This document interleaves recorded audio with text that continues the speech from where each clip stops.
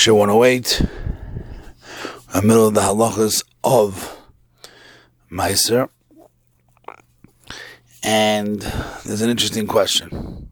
Yesterday we mentioned if you're given money to buy a specific item, do you have to take Maaser? We said many places would say you don't. It's interesting. Reb Chaim Kanievsky in his Derech Hamura brings from the Chazon Ish that if a chassan was given X amount of money by his parents to buy an apartment, and if he takes off the Maaser, he won't have enough money to buy the apartment. Chazon Ish says what's best is he should buy the apartment with the money, but write down your Maaser as a debt, which is a tremendous chiddush. But most places can say that if you get specifically to give, you do not need to give Maaser. I just want to be clear, although I said the Chazon Ish says you should. Moshe says, Negus Moshe, if a father-in-law gives money to you to live, you do not have to take off Maaser. And the reason for that is it was given to you specifically to use. Okay? If someone's living in poverty, he's living with dachkus. So the halacha is that the Ramah says in Reish Nun Aleph that your parnasa comes first. So especially today that Maaser is possibly only a minhag, and we have the Knesset Agdola that says Maaser is only from extra money after all expenses. So if you add this Ramah that you come first with the Knesset Agdola that says that you only take from what you have left after your expenses, you can be mitzvah of those, say the Paiskim, and be makel in a situation that you do not have money. So that's a very important halacha to know. Now, here comes one of the more important questions, and what could you do with Maaser money? Very important question. The Ramah in Reish Nun Tes says you cannot use it for mitzvahs, only for aniyim.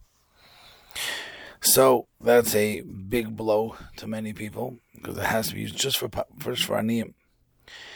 And the Be'er Goyal over there on the side says that's only when you, that's when the Ramah says you can't get permits, it's only when you owe it or you have to. But in the case where you don't owe it, it's not a chiyuv on you, you could use it for mitzvahs. Well, a Maaser, some Zohar and others say it really should be used only for aniyim.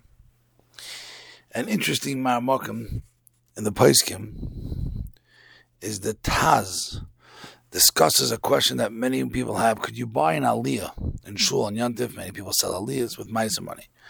And the Taz says that if you had in mind during that you purchased it using for Maaser money, you could. But if you bought it and then use Maaser, you can't, because then you're using your Maaser to pay up a debt, which is not allowed. There's one problem with this Taz. That the Taz seems to say that the minhag used to be that when they sold aliyahs, they gave it to the poor people. And the Taz has a Talmud, the Nachla Shiva, who clearly, from his words, it connotates that that's something how the Taz assumed.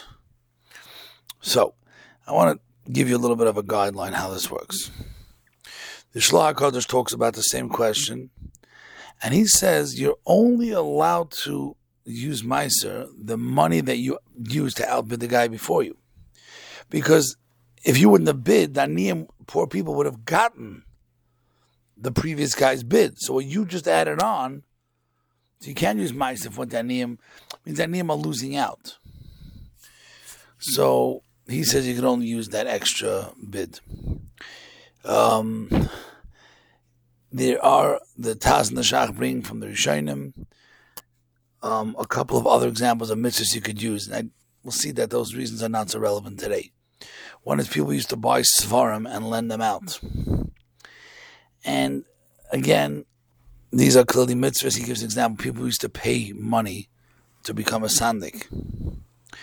So here's the deal. If you would have done it without using Maaser money, then you cannot do it. But it's very interesting. But let's say you could not have afforded it. It's only with Maaser money, then it's fine. Which is clearly not like the Ramah, because he says not to use it for mitzvahs, but it's fine because, again, the point is that Niyim can't lose out. So if you would not have done it without this, then it is fine. Okay? obviously the shita that the Taz and Shach bring, the Chuvas Haran, is clearly arguing with the Ramah and the Chavetz Chaim, who is pretty clear that it has to go dafka to poor people. Okay, so today, as again I mentioned, it's only mutter for mitzvah that you would only do, that you would not have given anyway, because it's all about the loss for the it's only for a loss for the aniyim. Okay, Be'ez Hashem, tomorrow we will try to explain a little bit more what the guidelines are. Have a wonderful day.